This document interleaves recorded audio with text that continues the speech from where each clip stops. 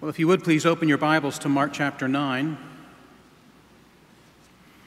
We're beginning at verse 30, and this actually opens up a rather lengthy section in Mark's Gospel, a section that has to do with the life of a disciple.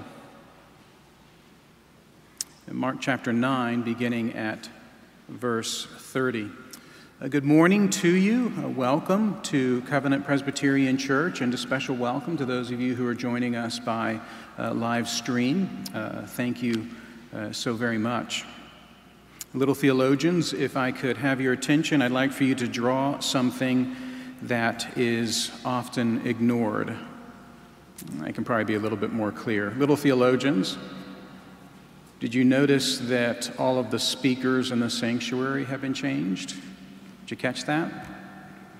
Draw something that we just tend to miss. We don't notice. So, thank you, little theologians, for being here. So, Mark chapter 9, verses 30 through 37. Let's pray together before the reading of God's Word. Please pray with me. Holy Father, we don't deserve to be spoken to by you. You're the Creator. We are but creatures. You are independent in every way, and we are dependent in every way. And yet, Father, you've condescended yourself to speak to us in words that we understand, in words that could even be captured on the printed page. You have condescended yourself that you might speak to us as children. Thank you for making yourself known in your holy word. Give us understanding by your Spirit, in Jesus' name. Amen. So again, Mark chapter 9, beginning at verse 30.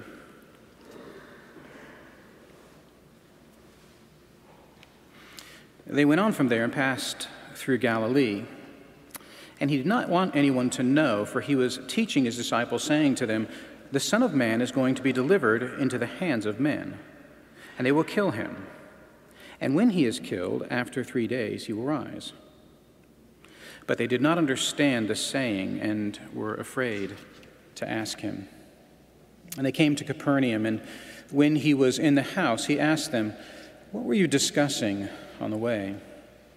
But they kept silent, for on the way they had argued with one another about who was the greatest. And he sat down and called the 12. And he said to them, "If anyone would be first, he must be last of all and servant of all." And he took a child and put him in the midst of them, and taking him in his arms, he said to them, "Whoever receives one such child in my name receives me, and whoever receives me receives not me, but him who sent me." This is the word of our Lord.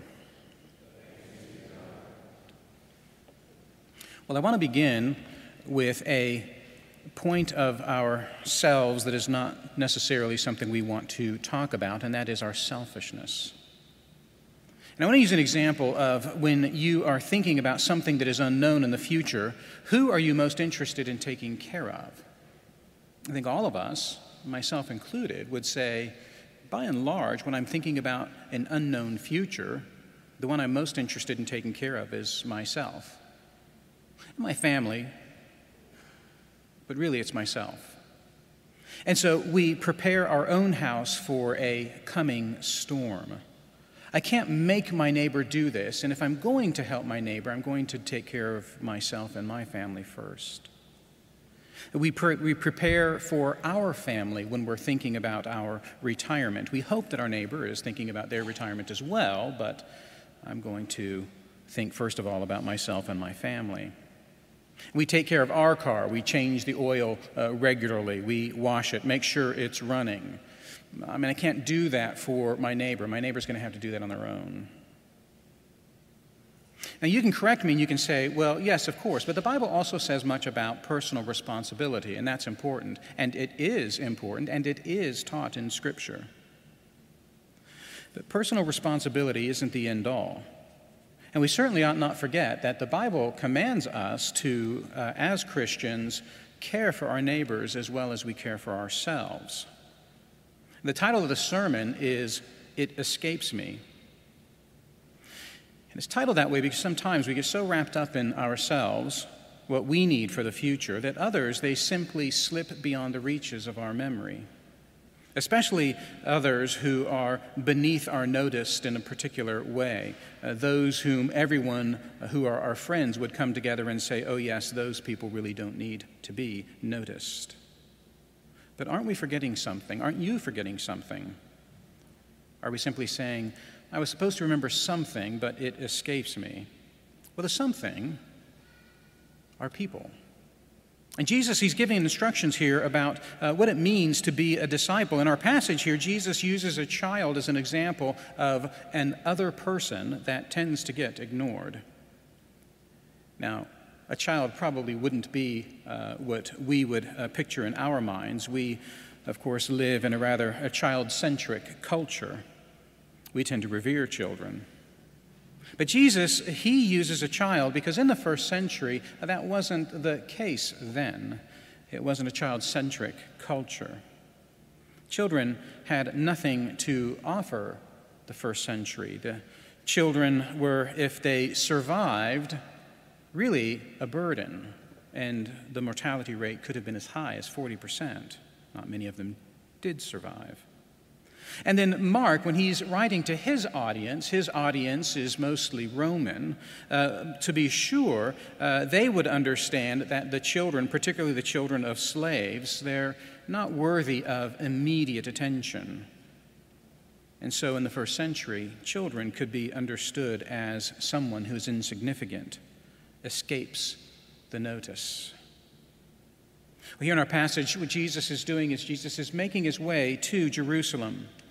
He begins to explain more clearly what's going to happen in Jerusalem, that he'll be delivered, that he'll be killed, that he'll die, that he'll rise again. And as he makes his way to Jerusalem, he begins to teach his disciples about the lasting importance of what it means to be a disciple of his, even the day after his death on the cross. So really what we have here in Mark 9, verse 30, is the beginning of a section that doesn't end until the very end of Mark chapter 10. Mark chapter 11 is Jesus' triumphal entry into Jerusalem. But between Mark 30 and Mark 10, verse 52, he's going to teach us about the life of a disciple. Even though the disciples themselves, they don't quite understand what Jesus is referring to, because they don't understand what's going to happen in Jerusalem. For me, I've divided this section into 7 sermons, and so this is the first of 7 sermons on what it means to live as a disciple of Jesus. And here in this passage, Jesus says that a true disciple is someone who embraces those of very little significance. And a disciple does this because a disciple is one of little significance themselves who've been embraced by Jesus. So here you have it. A true disciple embraces those of little significance because a disciple is one of little significance who's been embraced by Jesus. This is a 2-point sermon. The first covering verses 30 through 34, just to help us understand that the disciples are the kind of people who are afraid to ask, but they're not afraid to be great. They're afraid to ask, but they're not afraid to be great. That's verses 30 through 34. And then verse 35, Jesus, he's not afraid to ask, and he's not afraid to embrace. Not afraid to ask, not afraid to embrace. So the disciples, they're afraid to ask, but they're not afraid to be great. Here the disciples are in motion. They're moving from Caesarea Philippi, as we've seen earlier in Mark chapter 8, and they're making their way to Galilee, to Capernaum. They're going from north to south. Ultimately, they're making their way all the way to Jerusalem. And Jesus, verse 31, tells us, is teaching his disciples. We ought to understand by that Jesus is speaking plainly to them, personally, clearly. And yet verse 30 tells us that he did not want anyone to know. So he's teaching his disciples with clarity, but he doesn't want others to know with that same degree of clarity. And Jesus often did this. He would teach publicly in parables, and he'd explain the parables to his disciples. And so this is an occasion where they're making their way to Jerusalem, and Jesus is speaking with great clarity. But look at what verse 32 tells us. They did not understand, and they were afraid even to ask. Now, that's very interesting. A lack of understanding doesn't always lead to a fear of asking for more clarity, but it does in this situation. Why do you think they're afraid? Well, they're not afraid because they're afraid of the person of Jesus. Jesus is their rabbi, their teacher. Jesus is their friend. Jesus has been with them for some 2.5 years. And so they're not afraid of Jesus as a person. What they're afraid of is they're afraid of what he might say. You know, they know what he's teaching about. When he talks about this event in Jerusalem, they know a thing or two about that already. You can actually turn back to Mark chapter 8, verse 31. And Mark, he doesn't use the very words of Jesus, but in Mark chapter 8, verse 31, Mark is very clear that at this time, Jesus is teaching this kind of subject matter. And he began to teach them that the Son of Man must suffer many things, and be rejected by the elders and the chief priests and the scribes, and be killed, and after 3 days rise again. And he said this plainly. And so the disciples, they've heard this before. They don't understand it. And their response to that lack of understanding is actually, well, they're afraid to ask. Now, why do you think they're afraid to ask? Well, they're afraid to ask because whatever it is that Jesus is saying is going to happen in Jerusalem, which they're putting two and two together, and it's beginning to make more sense. It involves death and it involves raising again from the dead. This is not the future that they want to happen. It's not their plan. That's their fear. If they get more details, they're just going to hear more of what they don't want to hear. It's not their plan. Now, there's actually, I believe, a corollary in this for us today. There are times when we need more information, but we're afraid to ask. Being a little bit silly, sometimes children are afraid to ask mom and dad something because they're afraid of what? Because mom and dad might say no. They don't know if they can do this. They think mom and dad might say it's okay, but they're afraid to ask because they're not sure if they're going to say no. That uncertainty can manifest itself in fear. The kids don't really grow out of that. As we go to school, we're sometimes afraid to ask our teacher or our professor if we can do something, if I can use this assignment rather than this assignment. But we're afraid because of what we might hear. Do I need to study these 12 chapters, or is 11 sufficient? You might hear 12. And we don't grow out of it in college either. We have this kind of fear with regards to our employers. Afraid to ask our boss if we can have this day off, or if we can be gone for this length of time, or if I cannot work with this particular person. And we don't grow out of it there either. We buy something big, like a house or a car, and we're afraid to return the call of the loan officer. What's he or she going to say? And we become afraid when an oncologist is recommending treatment for our cancer. What were the results of the test? And what do I need to do now? And the disciples are afraid to ask. Jesus is charting an independent future, the kind of future that they wouldn't chart. They wouldn't do it this way, and they're afraid to ask.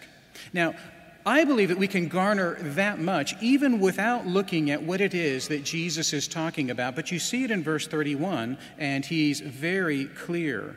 Jesus is teaching in a very memorable way about what's going to happen in Jerusalem.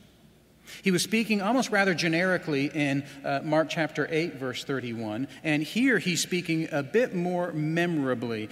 I dare say he's speaking a bit more poetically here in 9, verse 31. By the way, he's going to do this again in chapter 10, and Jesus is going to come unglued. He's just going to give very specific details. This is going to happen in Jerusalem. You can see that in Mark chapter 10, verses 33 and 34.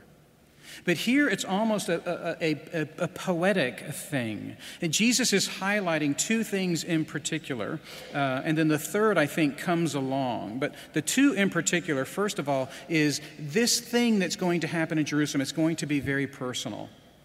the Son of Man is paired with the hands of men. Do you see that in verse 31? The Son of Man is paired with the hands of men. He is the Son of Man. He is the Messiah. But Jesus uses that word, a son, to say, someone like you. I'm a son of man, like you. And that Son of Man is going to be delivered into the hands of men like you. It's a very personal way to describe what's going to happen to him. He is the Son of Man like us, who will die at the hands of men like us. So it's very personal, but it's also very deathly. This is the second thing that stands out in Mark 9, verse 31. Notice how the death is repeated, unnecessarily, by the way. They will kill him, and when he is killed. Jesus, you only need to say that once. Just use will be killed. And he is killed. Death rises to the top of this explanation in 9 verse 31. So it's very personal, it's very deathly. But there's a third that kind of hangs along behind, and I think it's also very deliberate. He's going to be delivered into the hands of men, and he will rise from the dead. That being delivered into the hands of men, and then that rising, these are things that actually happen to Jesus. They're things that happen outside of him. He's going to be delivered, he's passive, and he's going to rise again. He's passive. It's very personal, it's very deathly, and very deliberate. This is going to happen even beyond the power of Jesus himself. And so they're afraid to ask, aren't they? But they sure aren't afraid to be great. In verse 33, they come to Capernaum. This is the home of Peter and Jesus. And notice that Jesus, he's not afraid to ask any questions right there in verse 33. They're afraid to ask a question, and Jesus says, "What were you discussing on the way?" I think he probably knew. Not afraid to ask. But notice that all of a sudden the disciples, they're afraid to answer. They kept silent, verse 34 tells us. And you know what's interesting? Just think about this. They kept silent in verse 34. If they didn't say anything at all, this secret they could carry with them to the grave. But they can't. Why can't they? Who's Mark getting this information from? Peter. And Peter, he fesses up. He says, "I'll tell you exactly what we were talking about." Peter says, "We were talking about what it meant to be the greatest and which one of us could be the greatest." And we're not actually told what Peter meant by the greatest, but all 12 of these guys, they're bantering about who is going to be the greatest. The word literally means the loudest, who's the most important. And it's hard to know how the ranking system works, if it's greatness in terms of how close you are to Jesus. Remember, Jesus went up to the mountain with not all 12, just 3 of them. And so maybe those 3 are saying, "Hey, look, we got this on y'all." So maybe it has to do with closeness to Jesus. But it also, that greatness, it could be just in terms of their intellect and understanding. Maybe one guy says, "Look, this whole Jerusalem thing, I think I got it. I pieced it together." And it could be something about intellect, not closeness to Jesus. But there's 2 things we know about this discussion. You ready?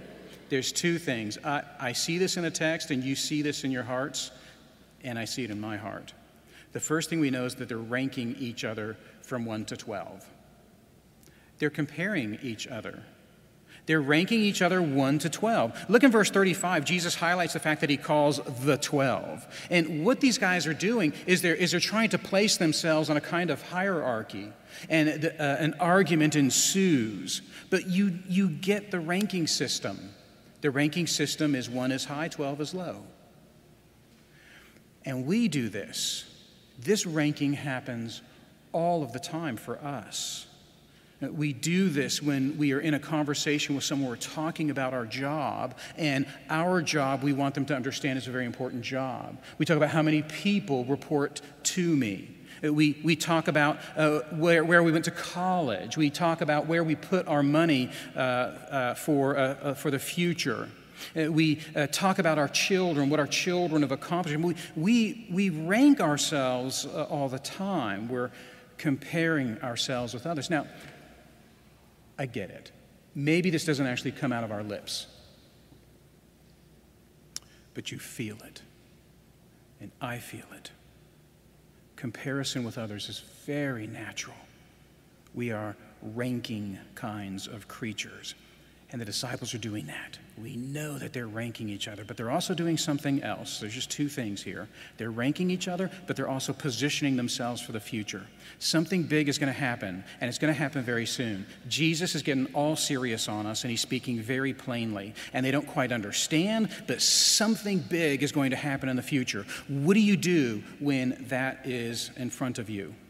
You begin to position yourself, and they're positioning themselves for this new era. I mean, look, the Pharisees, they have scribes and they have elders and they have chief priests. Presumably, we're going to have some kind of ranking system as well. And they begin to position themselves. You know, no one wants to be the secretary. No one wants to be the vice president. But in this new era, I got to position myself. So they're ranking each other and they're positioning themselves for an unknown future. And what they're missing is this, that a disciple is someone of no significance whom Jesus has called and desired and appointed and loved and befriended. But before any of that, they were a person of absolutely no significance. They are nobodies who've been embraced by Jesus, and they forgot. And now they're ranking themselves and positioning themselves for the future. Now, Jesus, he's not afraid to ask, and he's not afraid to embrace. And that's what happens in the close of this passage. Jesus, he's going to deal with the ranking of the disciples and the positioning of the disciples. And he's going to do this with this general principle. You see it right there in verse 35. If anyone would be first, he must be last of all and servant of all. You see that. It's quick. And this is all that Jesus says. I mean, imagine these men. Jesus should scold them, their haughtiness and their arrogance. How dare they, loved by Jesus, but want to be better than each other and secure their own earthly future. But Jesus is so tender. And he intensifies their goal. They're arguing about the greatest. And Jesus, he says, look, you're not arguing about the greatest. You're arguing about the first, the top of the pyramid, the top of the food chain. That's what you're arguing about. You want to be second to nobody and to have everyone beneath you. You want to be first. And Jesus says, very well, then you want to be first? Then you have to be last of everyone. And you have to be servant of everyone. Jesus couldn't be more explicit.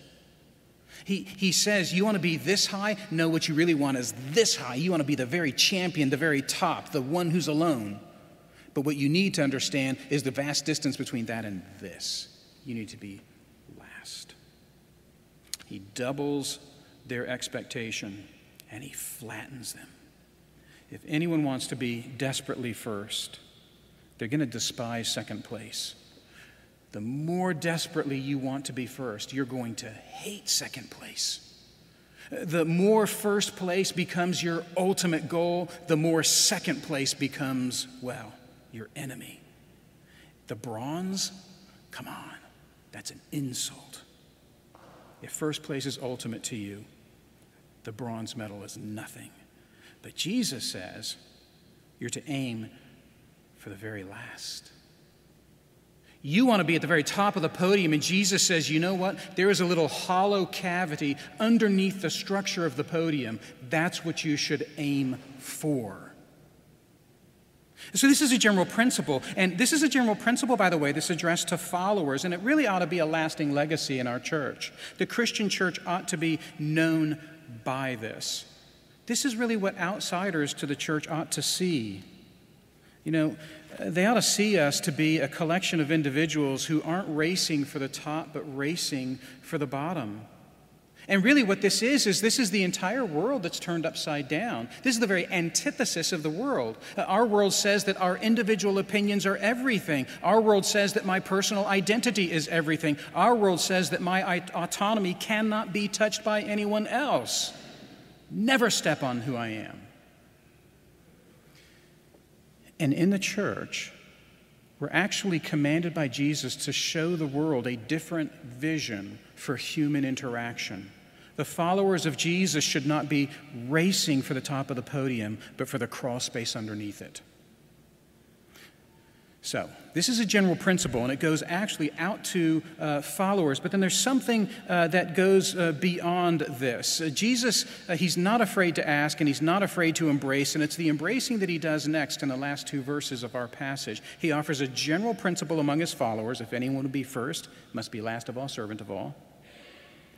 And in addition to this general principle, Jesus gives specific instructions for the life of a believer. He said in verse 36, he takes a child, and he puts that child in the midst of the 12. Remember their cultural view of children. This child would have been ignored. Not only would the disciples have been happy to ignore the child, but the child itself would have been happy to be ignored. Off in the corner, ignored by the adults. And Jesus reaches into the dark corner and he pulls the child out, surprising everyone, including the child. And he puts the child right in the middle. You see how clear Mark is. He puts the child right in the middle of the disciples. And then Jesus in verse 36, he enfolds this child in his arms. The word's very personal. He enfolds a child in his arms, and as he does so, he's speaking. He talks. You know, Mark creates these images all the time, and we gloss right over them, and I don't want to be a preacher that allows you to do that. Stop. Look at what's happening here. Jesus, he puts this child in front of the disciples, and then Jesus, he enters into that realm of the child, with the child, and he grabs this child. He would have to get on his knees, and he holds this child while he is teaching. Don't you remember? These disciples should have been scolded, each and every one of them. And yet this is how Jesus teaches them. And who could miss this? Whoever receives one such child in my name receives me, and whoever receives me receives not me, but him who sent me. I want to encourage you not to read this passage as if it is a conversion passage. This isn't about how to be converted. Receive Jesus like you would a child and you'll be converted. That's not what the passage is about. The passage is a lesson to these hard-hearted, selfish, arrogant disciples about what it looks like to live the life of a follower of Jesus. Christians are to be the kind of people who embrace the insignificant in our world. And Jesus, he doesn't hammer out the details about what this looks like. What does it look like, Jesus, to embrace those who are marginalized and insignificant, those who we all agree it's okay to ignore? What exactly does that look like, Jesus? And he doesn't answer that question. Who, Jesus, is insignificant? All the hands should go up in the room. Who then is insignificant? And if the insignificant person is to be avoided because of sin, should we still hug them? And if the insignificant is ruining something that we cherish, should we still love that person? Is it okay if their gender is different? Is it okay if their ethnicity is different? Is it okay if their political station, if their socioeconomic level is different? Jesus, he doesn't answer those questions. What does it mean, Jesus, to embrace? Is that just a cold hug and then move on? How close should I be to those whom culture gives me the permission to ignore? This would be so much easier if Jesus would just fill in all of those gaps. And so I know that the little hands in your hearts are going up with all of these questions, but there's two things that we need to take to heart before we leave this passage, and this is what I want to conclude with. Again, there isn't a fine-tuned application here. That's okay. The Holy Spirit wants it that way. But there's two things that stand out. The first is the setting is in a home. The setting's in a home. For the insignificant to be embraced, the first application is that the embracing takes place in the life of the church, and the insignificant are with us.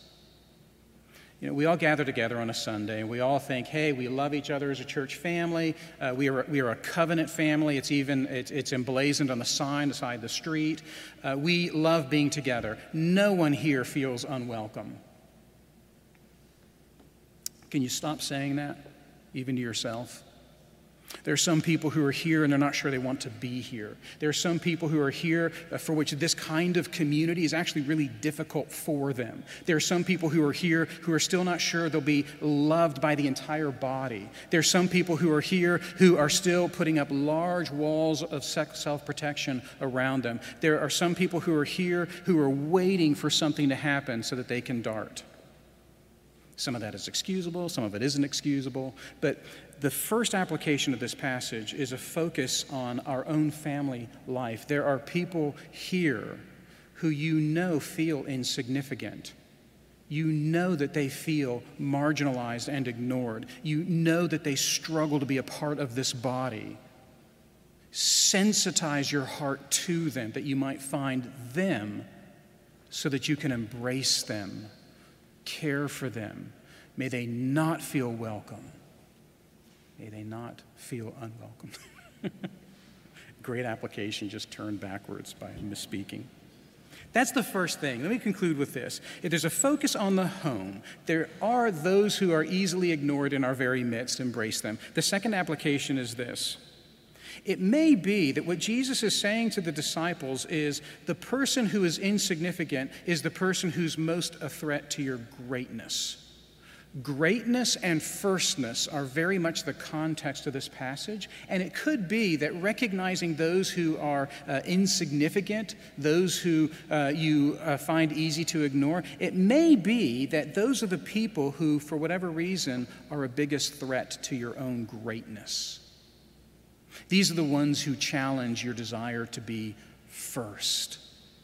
And it could be evidence of a covetous heart of your own, but this I think is an application for us. Who are the insignificant? They're those who are in the church, but they also might be those people who seem to be the biggest threat to you, the kind of people that tend to make you look bad and feel bad about yourself because they've done everything right and they have everything that you want. This would extend into the workplace. It leaves the church family. These are the people in the workplace who you think maybe are going to advance in the career better than you will. These are the people in the workplace that you think are going to do something to you that will hurt you in your career. Maybe those are the insignificant ones, simply because those are the ones that you want to be great over and first over. So there's a focus on the home, and there's a focus on those who threaten your greatness. Those are the ones who are insignificant. But keep in mind this. Jesus is just beginning, and he's talking about what it means to be a true disciple. And he says, a true disciple is someone who embraces those of little significance. But here's the only reason why we can do that. This room is filled with people of little significance. This room has just listened to a sermon preached by someone of little significance. This is how Christianity works in the world. A people who don't deserve grace are made servants of the King, and the King has won. This is how Christianity works. A true disciple embraces those of little significance because they are ones of little significance who've been embraced already. Would you join me in prayer? Father, thank you for preaching to me this morning, and thank you for preaching to us this morning. Would you go with us into this day and this week, that we might be a people who are captivated by our own insignificance and your great love for us, that then pours out into love for the insignificant. In Jesus' name, amen.